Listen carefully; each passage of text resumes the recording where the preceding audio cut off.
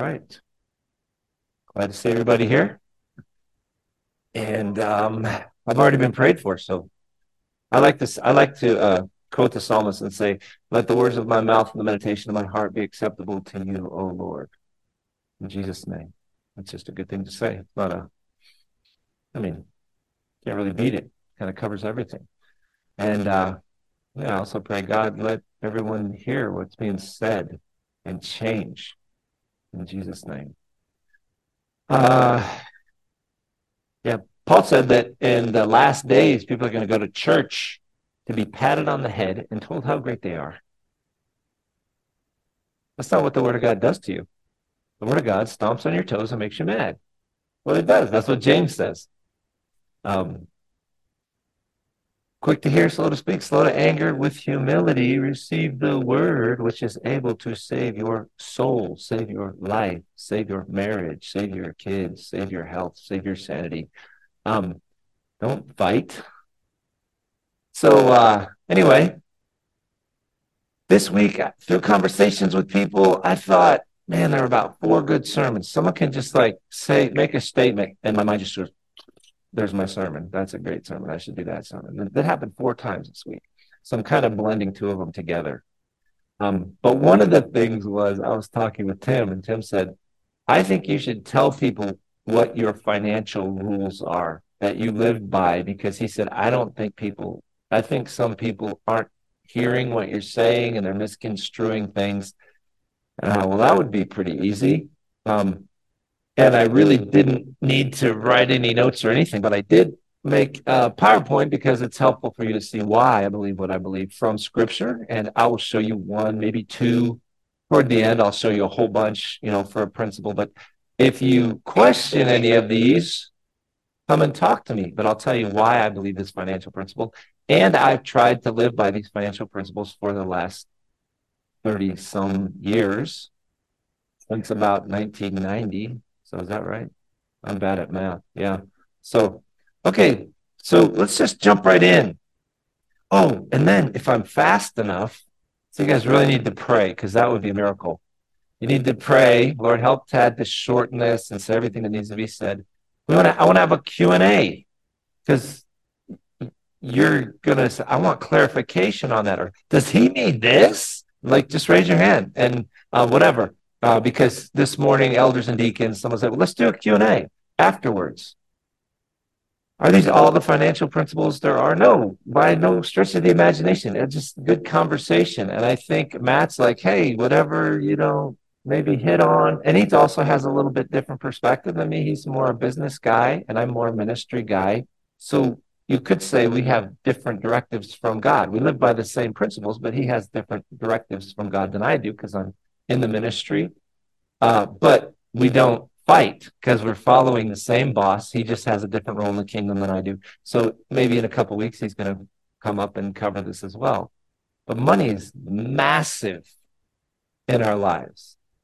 And if you get money under control, I'm not saying if you get money under control, serve God. I'm saying serve God. And if God has your money and he has your wallet, he's got you. And if he doesn't have your wallet, he doesn't have you. That's why he says, don't serve God and money. And please don't say, I'm going to get my money under control, then I'm really going to serve God. Then it's never going to happen. Surrender to God today and start figuring out what that means with your money. But let me run it over some of these principles that I live by. And I realize most of them come from the Sermon on the Mount. So a lot of you guys, we memorize James first, because in this church, some of you guys are new.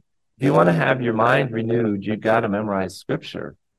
You're like, that's radical, that's extreme, that's too much. Well, then you're not going to change. You just won't change. You have crazy up in your head. Amen. I mean, crazy.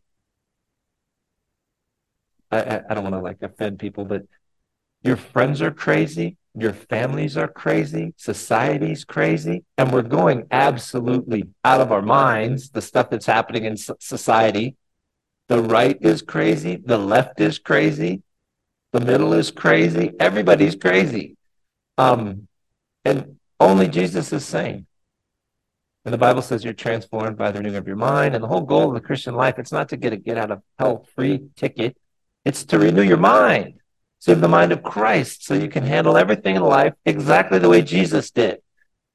And then when you can do that, you handle your money, you have the same perspective on marriage and sexuality and friendship and bitterness and pain and trials and spiritual warfare and conflict and psychological disorders. When you think about everything exactly the same way Jesus did, you are sane, happy, peaceful, thriving human being. You get saved so you have access to that.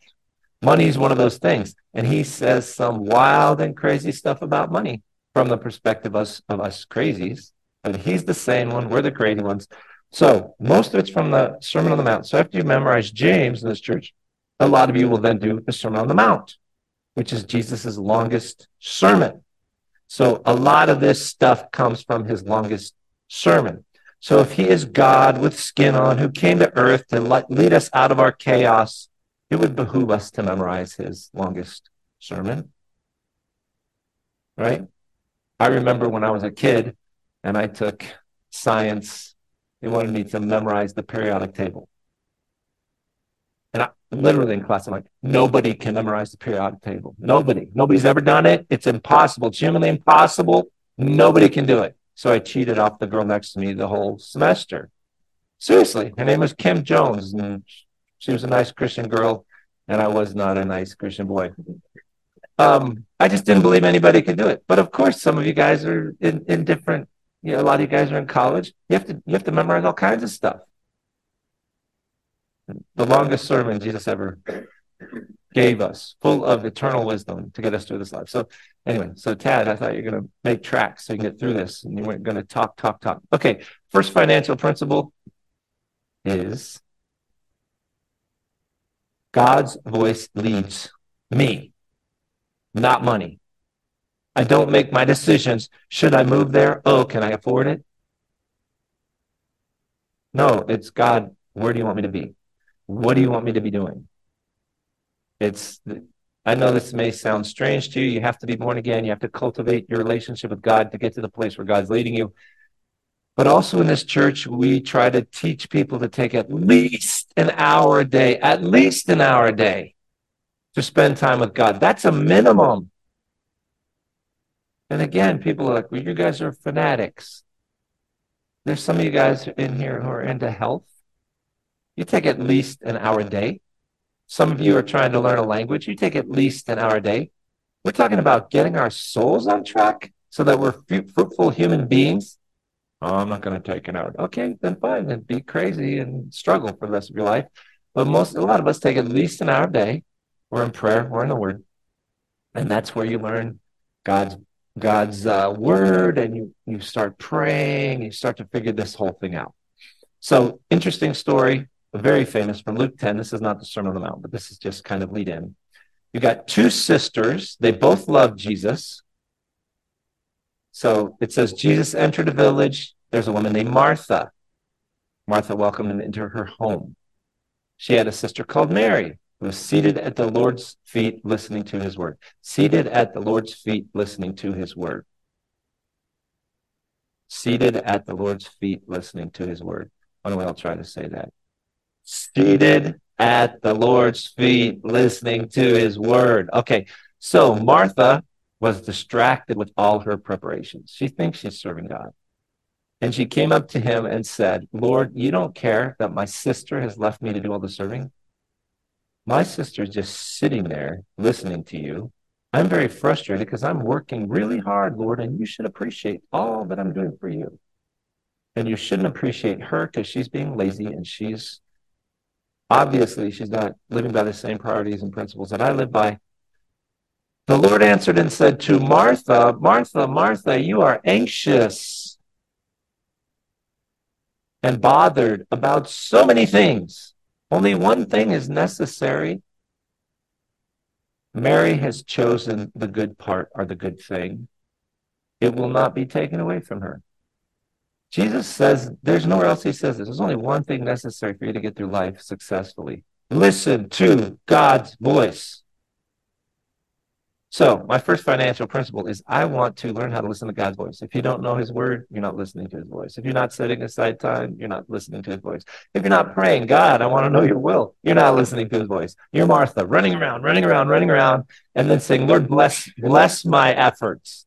No, I'm not going to do it. He will not bless your efforts. If you're a Martha running around just doing stuff, making assumptions and presumptions and whatever, he's going to say, hold still for a minute. I created you. I have a plan for you. I will teach you how to listen to me. So anyway, for me, why did I come to Manhattan from the best church I'd ever been in my life or ever had? Yeah, it was an amazing church. Why did I just up and move and come here? Because in prayer, I felt like the Lord told me, your time here is done. Go to Manhattan. And it was rough when we got here. We were financially settled there better than I ever had been in my life. We came here to nothing. It was not a financially wise decision. It was because we felt God had told us to do it.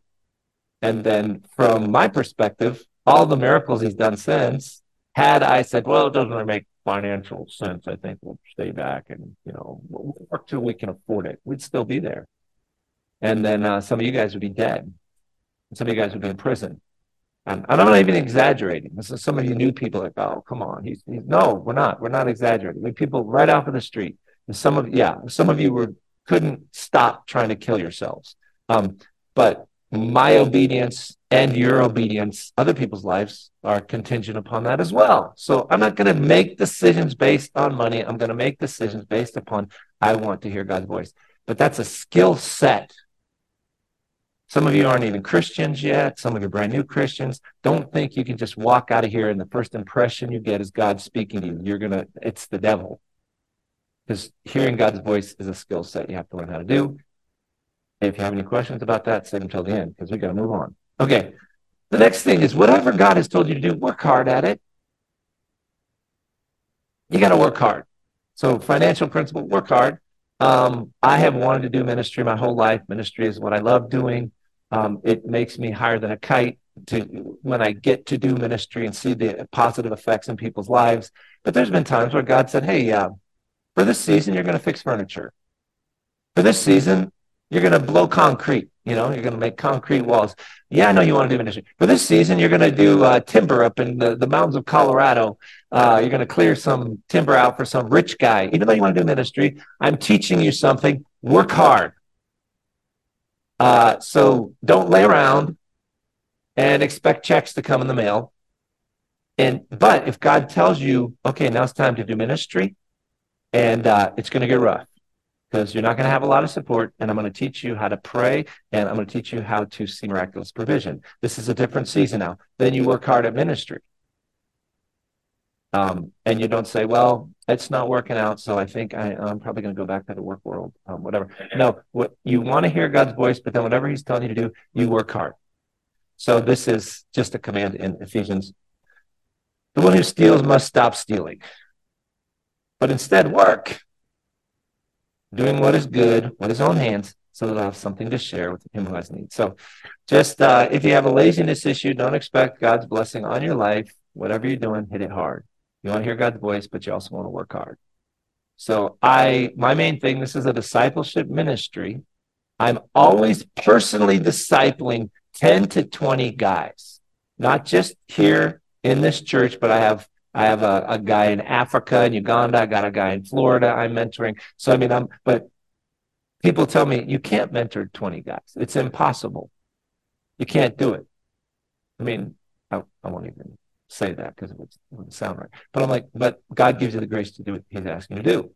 So I can do it. I can do it. And I can do it well, and I can do it successfully because I'm working hard and I have God's favor on what I'm doing. So you run a business? Are you a student? Are you here for discipleship? Work hard. That's the second principle. It's not always for the buck. It's for the Lord. You're working for the Lord. If he happens to pay you through your employer, good. If he happens to pay you by sending ravens or manna from heaven, seriously, that kind of stuff happens. All right, keep moving, Tad. All right. I don't live for money. And you shouldn't live for money. You don't live for money. You live to do God's will. You live for God's glory. Money should have no hold on you. You shouldn't be planning your life for the sake of financial security. Now we're jumping into the Sermon on the Mount. And if this is raising questions, get out a pen and write that question down, because we're going to have a Q&A here in a minute. Do not store up for yourself treasures on earth. Can I have a bank account? I don't know, can you? Go wrestle it through. It couldn't be what Jesus meant. I'm just going to brush it aside and, go on E-Trade. No, you need to figure out what he meant by this. Where moth and rust destroy, where thieves break in and steal. It means don't be obsessed with the stuff you have down here, your bank account, your car, your clothes, your whatever you think, whatever, all the shiny stuff everybody else is enamored with. This is not what we're about as followers of Jesus. Store up for yourself treasures in heaven, where neither moth nor rust destroy, where thieves no break in and steal. Where your treasure is, there your heart will be also. How do you store up for yourself treasure in heaven? Jesus gives us a little clue. He tells a super rich dude one time. The guy's like, hey, I'm a pretty great guy. I go to church all the time. I'm keeping all the rules. I'm walking in sexual purity and integrity, and I'm paying my taxes, and I'm tithing to the church, and everything's great. And Jesus says, okay, let's try this one on for size. If you wish to be complete, go sell all your possessions, give them to the poor. You'll have treasure in heaven. So what he's basically saying is invest in other people, and then you'll have treasure in heaven. So if you're wondering what that means, some people think this is some law that when you follow Jesus, you have to go sell everything you have and go live under a bridge. That's a person that hasn't read the Bible. Jesus is into exaggeration for effect, just like you are. I lost my mind the other day. I couldn't find my keys. Really? You lost your mind? Holy cow. Did you go to a specialist? Or are you on medication? No, we understand. We understand the language of the Bible. You have to understand how he's using it and why he's using it. But he's basically trying to tell this guy, you think religion is all about a bunch of rules you have to keep. It's really about a state of heart. And what he's trying to tell this guy is you're missing the whole boat of what true religion is and what following Jesus is all about, because you are selfish. You're in this religious gig for yourself. And Jesus knew that he had all this money. And why do people gather money? For me.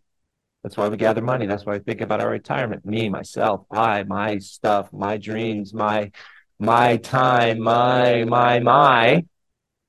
And Jesus said, if you're really born again and God's really touched your heart, he reverses all that.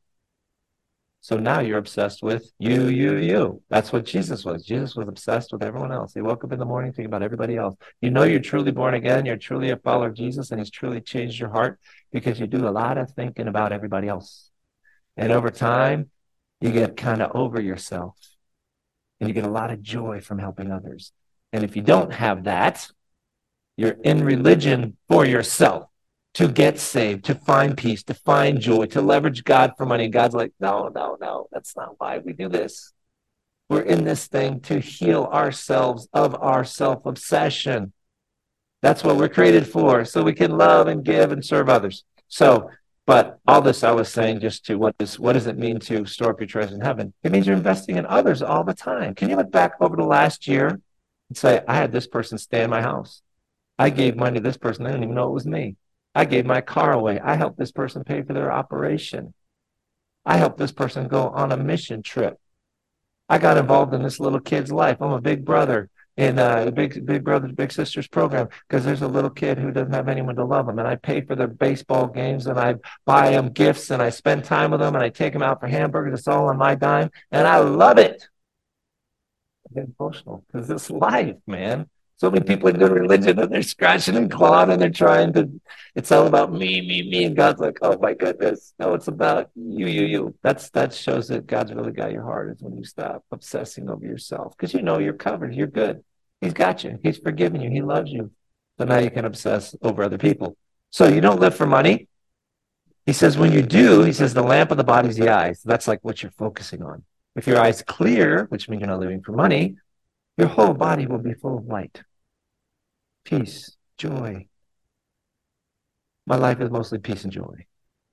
And I'm not even very good at any of this, but I'm good enough to, yeah, have a pretty peaceful, joyful life.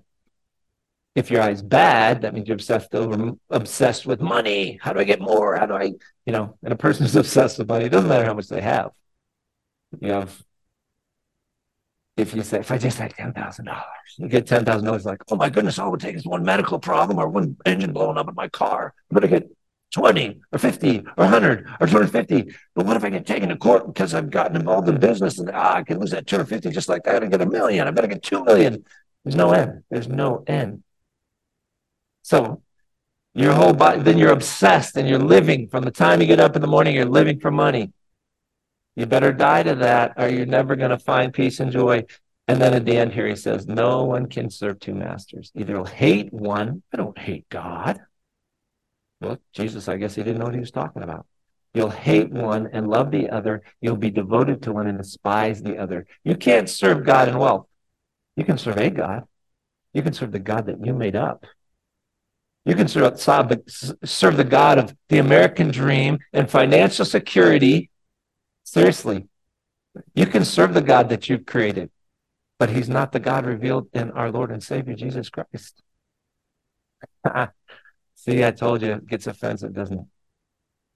We create God in our own mind so that he can serve our priorities. And we're insane and we're in a demonic snare. The New Testament is not a financial security seminar.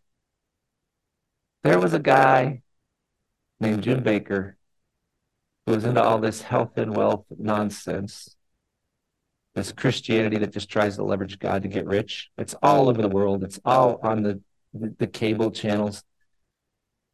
He didn't know the Bible for squat. His name was Jim Baker. There's a real famous movie about his life.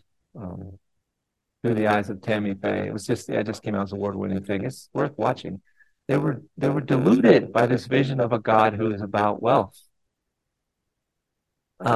Well, he ended up crashing and burning like they tend to do, going to prison. And in prison, guess what? He picked up the Bible and he started to read what Jesus actually said about money. Like, what an eye-opener. He doesn't have much good to say about money. It's kind of a necessary thing. It's a tool. You leverage it for God's kingdom. You don't obsess over it. You don't think a whole lot about it. We're obsessed with God's kingdom. Now, if you're a businessman, you're going to have to think more about this tool than a minister will, but you're still, even when you're thinking about it, you're leveraging it for God's kingdom. You're obsessed with God's kingdom. So don't live for money, live for God. So what do we got so far? We have learn how to hear God's voice, work hard at whatever it is he's telling you to do, and don't live for money. Oh, be generous. Because if you're not living for yourself and you're thinking about other people, you should, and I was doing inventory on my own life. And I was like, was I generous last week? Did I do anything sacrificial? Money I could have used on myself, I inconvenienced myself to help somebody else. And I was like, yeah, I guess I passed last week. I did some stuff that wasn't convenient. It put me kind of in a financial bind, but I did it for the sake of others. And it's not just your money either, it's your time, but you be generous. So here's Jesus saying, how do you store up treasure in heaven? How do you do things that God considers are riches and that last forever? Think about other people and invest in them. So be generous. This also has a little section in the Sermon on the Mount where Jesus says, beware practicing your righteousness before men or people. I should have changed that. Men, anthropos, it's a general term. So, don't get all worked up about the way they used to speak. We used to do it too, till about 20 years ago in the United States. So people, don't do stuff to be noticed by people. Otherwise, you're not going to have any reward with your Father in heaven. When you give to the poor, when you do it, not if you do it, when you do it. Why? Because this is what God's kids do.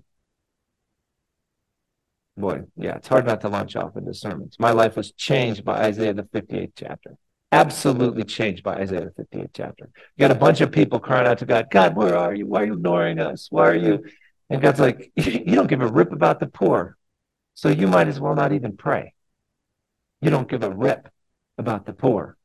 And people are poor because of ignorance and injustice. That's usually what's going on.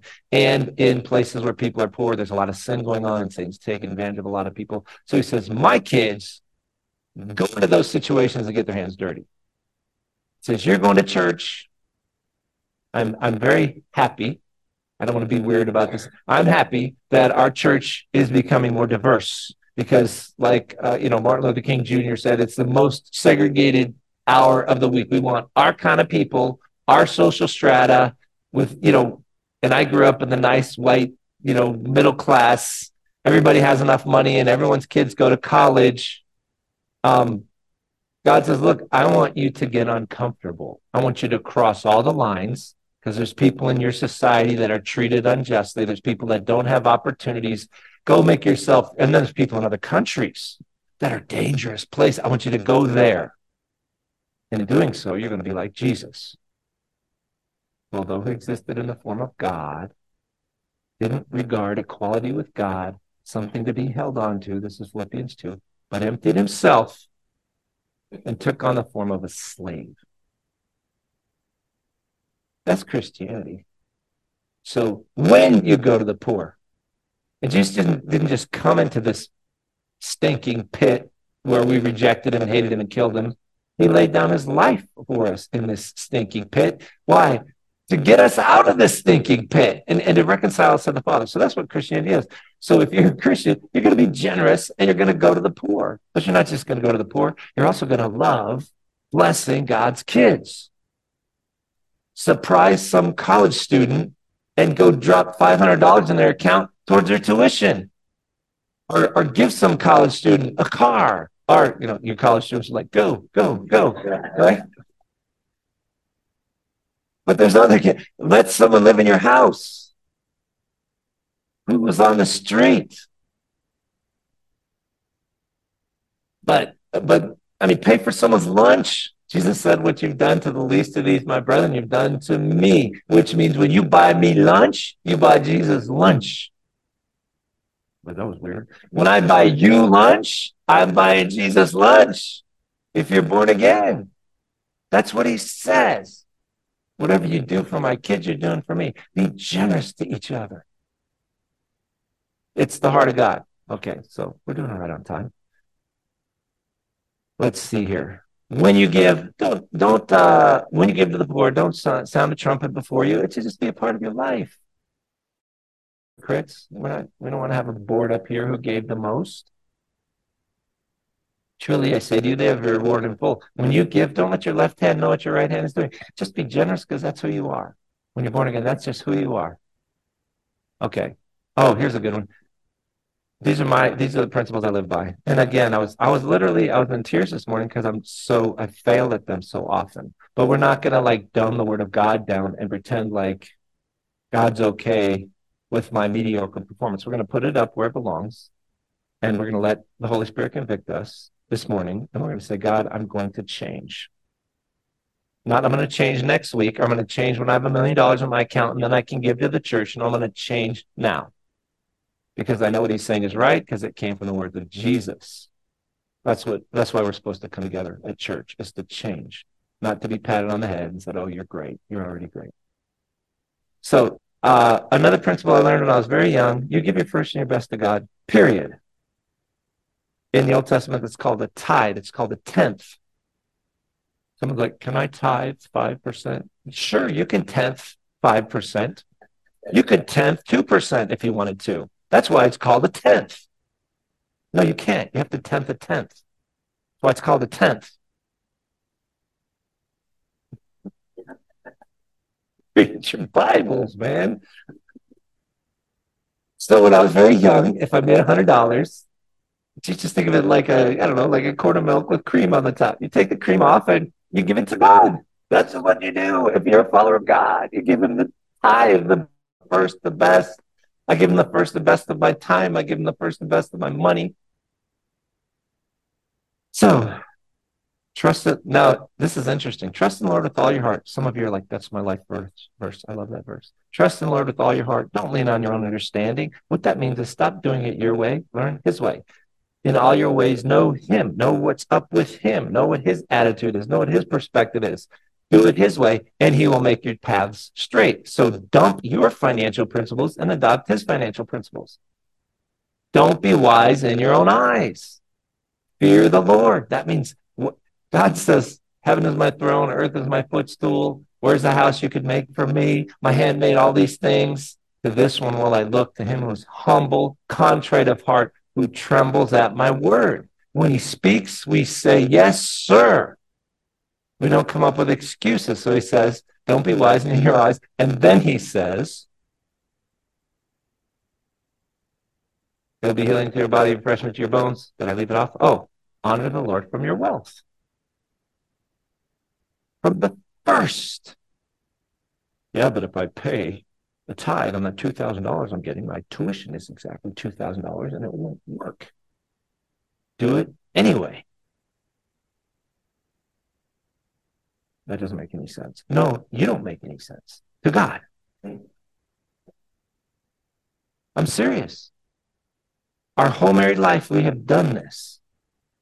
And our whole married life, we have been on a razor's edge financially. And God's always going, test me, test me, test me, test me, test me.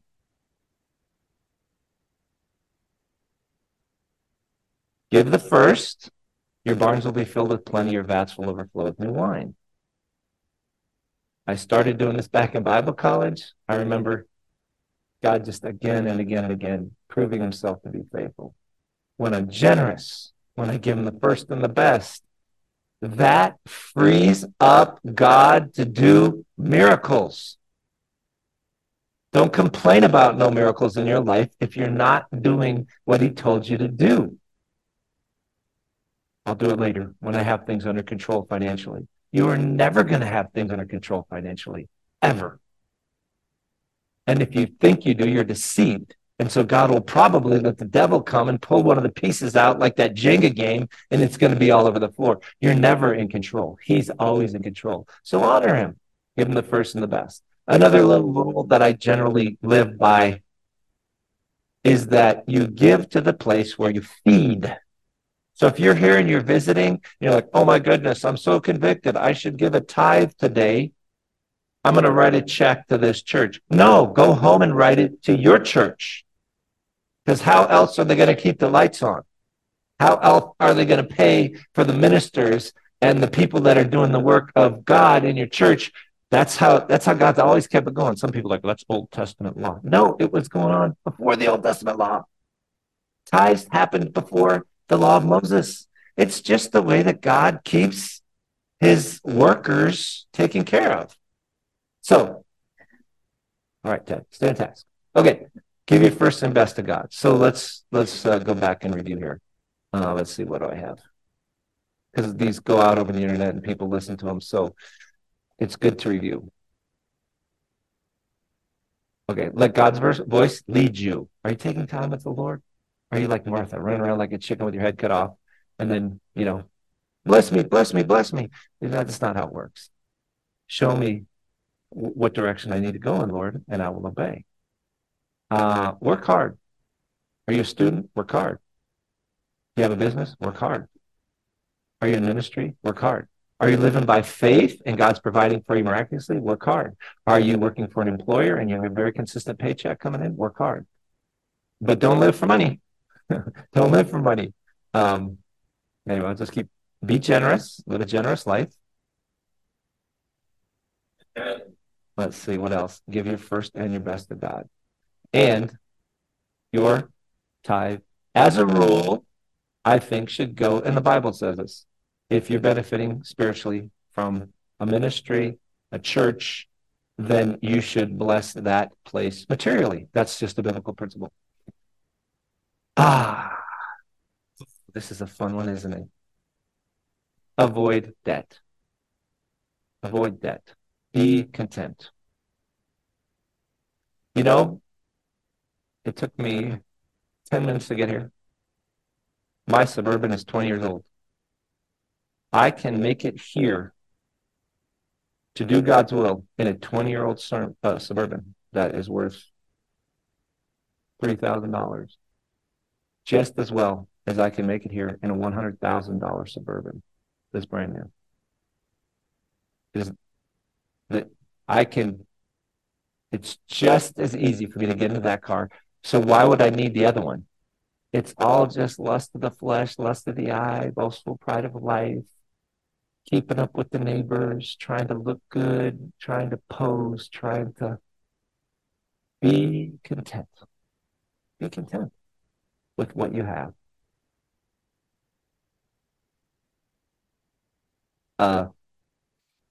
It's hard for me. My siblings, a lot of them, they've made a lot of money, man. I'm not judging them. They just made a lot of money. And it's hard to visit them. No, you don't understand. I mean, a lot of money. It's hard to visit them on both sides of the family. But I know, I'm pretty darn certain that following the Lord, trying to follow the Lord with all my heart, I experience joy, euphoria several times a week. You hear me say this a lot. That, and I'm not saying you can't have money and serve the Lord, but I know a lot of people have money and they're not happy. I'm not making a judgment on my family, whatever. I would say some are happy, some aren't. But I know that following the Lord with all my heart, and when God says, "Hey, you don't need to do prayer," all right, you're right. It frees me up to focus on those things that really matter. I'll tell you, I've already told you this. You think you want money, you don't. You think you want fame, you don't. You don't want it because everybody that catches it, they're like, "Yeah, it's not all that." The only reason you believe you want it is because you don't have it yet. You catch it, you're gonna realize you don't want it. What you want, you can have today. What you need, you can have today. You want an intimate connection with your Creator, and you want deep connection with other image bearers. That's what you want. You want to be loved by Him, and you want to love others. That's what you want, and you want to have a meaningful life. Those things, that's what you want. You want to have an intimate relationship with God. You want to have deep fellowship with other people, and you want to give and serve in a way that's going to impact people's lives for eternity. And if you have all that, whether you have money or not, you're going to be a happy camper. You're going to die well, right? So if you believe a lie that you need the next thing, the shiny thing, the new car, or you go to a church that thinks it's leveraging Jesus because he's our sugar daddy, even your Christianity is not going to be satisfying. It's not going to be satisfying. God promises he's going to give you what you need if you're walking faithfully with him. So avoid debt. Debt is usually caused by, I need something I don't really need. I want something. I don't need the new car. I don't need the new clothes. I don't need the new house. I don't need the new, I like chainsaws. I don't need a new chainsaw. I love mountain bikes. I love mountain bikes. Mine is perfectly adequate. My car works just fine. So what does Paul tell Timothy? Godliness is a means of great gain, gaining the stuff that really matters, when accompanied by contentment. When we brought nothing into the world, we can't take anything out either. If we have food and covering, with these we shall be content. Those who want to get rich fall into temptation and a snare and foolish, harmful desires which plunge people into ruin and destruction and ruin marriages and reputations and make people drink. I was telling the guys earlier when I was in Bible college, I used to work on the $1 Million Mile on Lakeshore Drive in Chicago. In these buildings, the owner of the Indianapolis Colts lived there. Oprah Winfrey was in one of the buildings. Former quarterback, huge business dude, Sid Luckman was in. I mean, these are rich, powerful people. I used to take out the garbage. Piles and piles and piles of bottles. You don't drink unless you're not happy. Want to argue about that one? Stay afterwards. I do all the drugs I want to do. I do all the drinking I want to do. When you love life and you're getting high on life, you just don't have any need for any of that. Just a fact. These super rich power players just filling up the trash bins with alcohol. Why? Because they're not happy. Flee from these things, you men of God. Pursue righteousness, godliness, faith, love, perseverance, and gentleness. So you avoid debt, because debt is usually caused by discontentment. Or it could be lack of faith. So that's one of my rules. I don't think debt is evil all the time. The Bible doesn't really say much about it at all. It does say the borrower becomes the lender's slave. If you're a businessman, smart business guys who love the Lord know how to leverage money and move it around. They're like playing a game. But most of us, we're getting in over our head, and we have no idea how we're going to pay it off. And this brings up an interesting thing, and I hope everybody's paying attention, because this is where this whole money thing started this morning. This was what Tim brought to my attention. I don't know how to move into this gracefully. Here's a rule. Don't put stuff on your credit card and expect God to pay it off. I think Tim thought people thought I believed this. Like, I put stuff on my credit card and expect God to pay it off. You're a fool. You're ridiculous. I move forward when I feel like God's telling me to do something like a missions trip, but I move forward as the resources come in. I don't want to take a mission trip. It's going to cost $20,000. I'll just like put it on a credit card and I'll just assume God's going to take care of it. I thought Susan needed a new car. Well, I could just put it on my. We have fantastic credit limit on our cards, all of our cards. Funny story. Her parents are so much more wealthy than us. And one time they came over, we were young, we were living by faith. I mean, we were literally praying for groceries to come and be put on our porch at times. And God did it. I mean, her parents came over, and this is kind of a joke, but you have a gold card, a silver card, a platinum card, a plutonium card, whatever. Her parents came over, like, they're offering a plutonium card? They're like, we don't even have an offer for a plutonium card. They drove up in their new BMW or whatever, and we're driving around in cars that people have given to us. So anyway, we have a great credit limit. So I could have just bought her car on credit. I don't do that. So we need a car, we pray. We pray and we pray and we pray and we pray. And again, some of you business guys, you're playing the game a little different. And if you are, this doesn't bother you. It only bothers you if you're doing it wrong. But right around Christmas time, we just got bombs dropped on us. Financial bombs. Because that's the way it's always worked. I've never had a car payment ever in my life. I don't know if I've had 20 cars. Never had a car payment. Again, that doesn't mean your car payment's evil. I'm just saying there is a way to do things. And there's a way not to do it. But you don't, as a rule, put things on your credit card, especially stuff you don't need. And then think that God's obliged to pay it off. He's not going to pay it off. You're just going to eat it, suffer, and then you're going to get mad at God. Say, I thought you said you're going to provide all my needs according to your riches and glory in Christ Jesus. Like, you're just making this all up yourself and cherry picking verses and putting it into your crazy. Not how it works. Read verses in context, see how the principles work. So anyway, avoid debt, be content. And don't be anxious. Anxiety is actually becoming like a virtue in the church now. Joe told me that there's a scholar who wrote a book that's basically saying anxiety is a great thing, and Jesus was anxious, and Paul was anxious, and we should all be anxious, and we should praise God for our anxiety. Being a little bit facetious right there, but only a little bit. Like there's nothing we can do about anxiety. Let's look at this. This is the Sermon on the Mount. Do not be anxious. Why are you anxious? What do you by being anxious? Do not be anxious. So then do not be anxious. All right. One of the ways not to be anxious is to live in the day.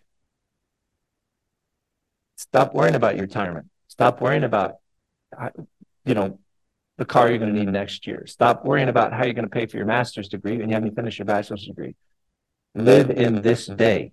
When you're thinking down the road about all the things, all the dreams you want to fulfill, you're missing all the people that you could be loving right now who are around you that are going to give you life, meaning, and purpose, etc. I don't have time to go to church because I got to get 2 jobs so that I can invest in my IRA. Then you're going to miss everything that God wanted to do in your life at church. You're going to miss all the people that God wanted to, I can't do the Big Brothers, Big Sisters program because I got to, whatever. I got to go talk to my financial advisor, whatever. But it's like, no, you live in the day, live in this day. If you're covered today, you're fine. That's a hard one, isn't it? We're just taught to think in everything but today. You're robbing yourself of all the blessings God wants to do in your life right now if you're living next week, down the road, next month, your career. So I'm still got, we have to do the Lord's table too. Oh my goodness. Okay. Ooh, this was the other sermon of learning how faith works. Lord, multiply our time. Help us to hit some kind of a, no, just kidding. Time warp so we can do all this.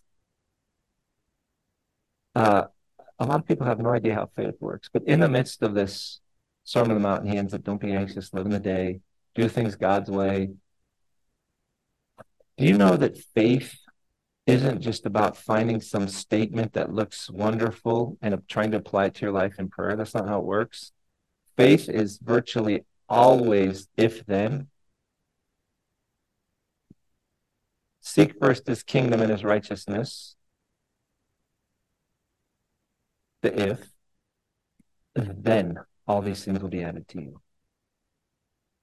So you're trying to pray for God's provision and guidance, and you want him to show you, open up the career path and provide that godly spouse and help sort out all your financial woes. And you don't give 2 wits about his kingdom. You haven't shared your faith in a year. You don't pray for anybody around you. You're not praying for your church. You're not reaching out to your friends. You don't spend any time in the Bible. There's a scripture I love. In one of the Old Testament prophets, God's like, you don't listen to me, I don't listen to you. If then, but God says, if you do what I want, if you do what I'm asking you to do because you're taking your time with me, if then, if you're seeking my kingdom, you're going to be regularly experiencing some pretty amazing things. If then. So, God, I just pray for the peace that passes comprehension to guard my heart and mind in Christ Jesus. I claim that by faith. In Jesus' name, I claim that peace. Why am I not feeling it? I claim it. Oh, man, I'm still as anxious as I was before I started claiming it. If then, be anxious for nothing.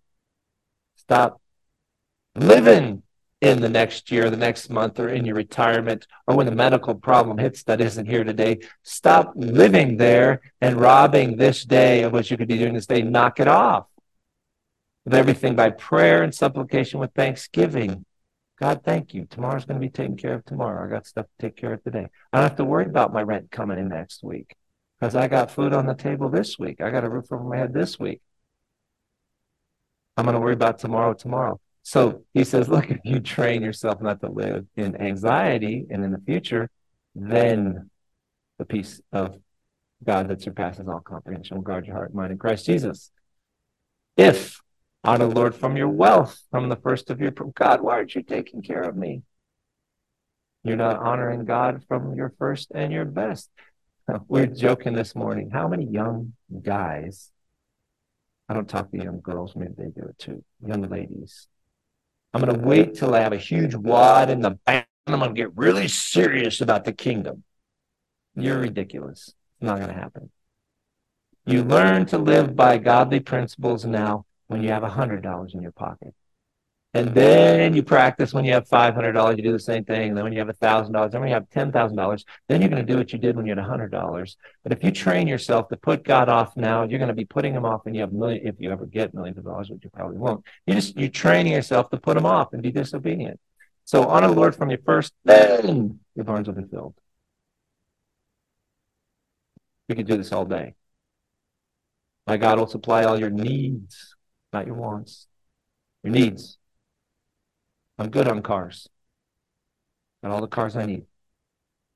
But I would want some other kind of, but I got all that I need. According to his riches and glory in Christ Jesus. But he's talking to people, this promise, this supply of needs. These are people who he said, you Philippians, when I first preached the gospel after I left Macedonia, no church shared with me the matter of giving and receiving, but you alone. Even in Thessalonica, you gave me a gift more than once for my needs. Not that I seek the gift itself, I seek for the profit which increases your account. This is the if part. These are wildly generous people investing in the kingdom. And then he gives them the promise. We got to read the Bible in context. No good thing does he withhold from those who walk uprightly. And this is kind of an overarching principle too. And unfortunately, I don't have time to go into all this. You can also understand that it's an if-then thing, but if you have known sin in your life, forget about it. That puts everything on pause. I hope I'm not speaking too fast. There's all kinds of promises. If you're doing things God's way, he's going to come through. Finances is one of the ways that you'll see a lot of miracles happen if you do things God's way. But the one thing, as true as this is, that will shut it all down is if you have known sin in your life. So a lot of times the psalmist will pray. It's really, he's so just, I don't know what the word is, audacious, brash, bold. He comes before God. He's like, God, you know, and I know. I got nothing on my hands. I got no evil going on my heart. Everything you've shown me, we're good. You know it. So you have to answer me. This happens again and again. And I was talking to someone and they're just appalled. It's like, look at this guy. How arrogant. You can do that. And if you can't do that, don't say, well, nobody's perfect. So I'm going to keep living with my boyfriend or my girlfriend, or I'm going to keep cheating on my taxes or lying to my parents. No, you take care of what you know about. You're a born-again Christian. And then that's what kind of kicks in this if-then thing. But you have to come with clean hands. Who may ascend to the hill of the Lord? Who may stand in his holy place? He has clean hands and a pure heart. You're not doing anything bad. You're not thinking anything bad. You've forgiven everybody that needs to be forgiven. You've talked to who needs to be spoken to. You've apologized to who needs to be apologized to. You're giving God your first and your best. You're taking time with the Lord. You're like, God, I'm unaware of anything in my life. Does that mean you're perfect? Absolutely not. For the rest of your life, God's going to say, hey, you've been doing great, but look at this massive category that that we're going to have to sort through now. And it can be overwhelming. I tell you, God, it happens to me about every 6 months. And I'm like, God, how'd you ever use me? Well, you were dealing with what I showed you, so we were good. If we walk in the light, he's in the light. We have fellowship with one another, and the blood of Jesus, his son, covers us from all sin. So anyway, no good thing does he withhold from those who walk uprightly. The Lord God is the sun and shield. The Lord gives grace and glory. Actually, I didn't need to do that because if then is in the second part. No good thing does he withhold from those who walk uprightly, So you also have to come with that condition of heart. What else do I have? No known sin. So I wrote a little prayer just this morning while we were praying. Write your own prayer. Lord, I give you my wallet. Oh, I gave it to my wife. It's in her purse. All right, I put it out here as a visual aid. You can have anything you want. God might tell you to cut up your credit cards. He did that at one point in my life. God didn't want me to have any credit cards. I cut them up. I got a phone call immediately. I don't know what the Lord just told me to call you and give you $1,500. I don't even know what this is about. I'm not even kidding. That'll never happen to me. Yeah, if you believe that, it'll never happen to you. You do it so you can have my wallet. You get anything you want. I'll give you my house. I'll live wherever you want me to live. I'll live in a trailer. I'll live in a tent. I'll live in a cave. And you're like, yeah, just as I thought. God's going to rip me off. No, that's the lie. He's trying to make your life full. Any standard of life that will bring you the most glory. I'll be whatever you want me to be. A king, a pauper, a prisoner. I give him my house. If you want all my equity, take it. I give you the things I depend on. You want me to sell my car, ride a bicycle, or walk? You want me to give it away? That's what I want. I give you my investments, my retirement account, my inheritance. I'll drain it. I'll give it. I'll invest it, whatever you want me to do. Today we're talking about how great it would be if the church could start a ranch because we've got hard cases in here that would be so much easier to work with if they were a little bit away from town. It's never going to happen unless people put their stuff on the altar, including moi. I give you the things I love. My tools. Oh, guys, can I hear a big amen? My tools, my chainsaw, my power pack, 20 volt, all the different things you can snap on them. I'll sell them. I'll give them away. I'll lend them out. I'll give you my mountain bike. That was a hard one. Not just kidding. It wasn't that hard. Someone in the church need it more than I do. I don't care who your will offends. I don't care if my mom likes it, my dad likes it. I don't care if you guys like it. Fire me. I want to do God's will. Not really. I love it here. I don't want to be fired. I want to do God's will. I want you to have everything that in this short life, so you can get the glory out of me. Hear me answer me in Jesus' name. Yeah, I just wrote that while we were talking as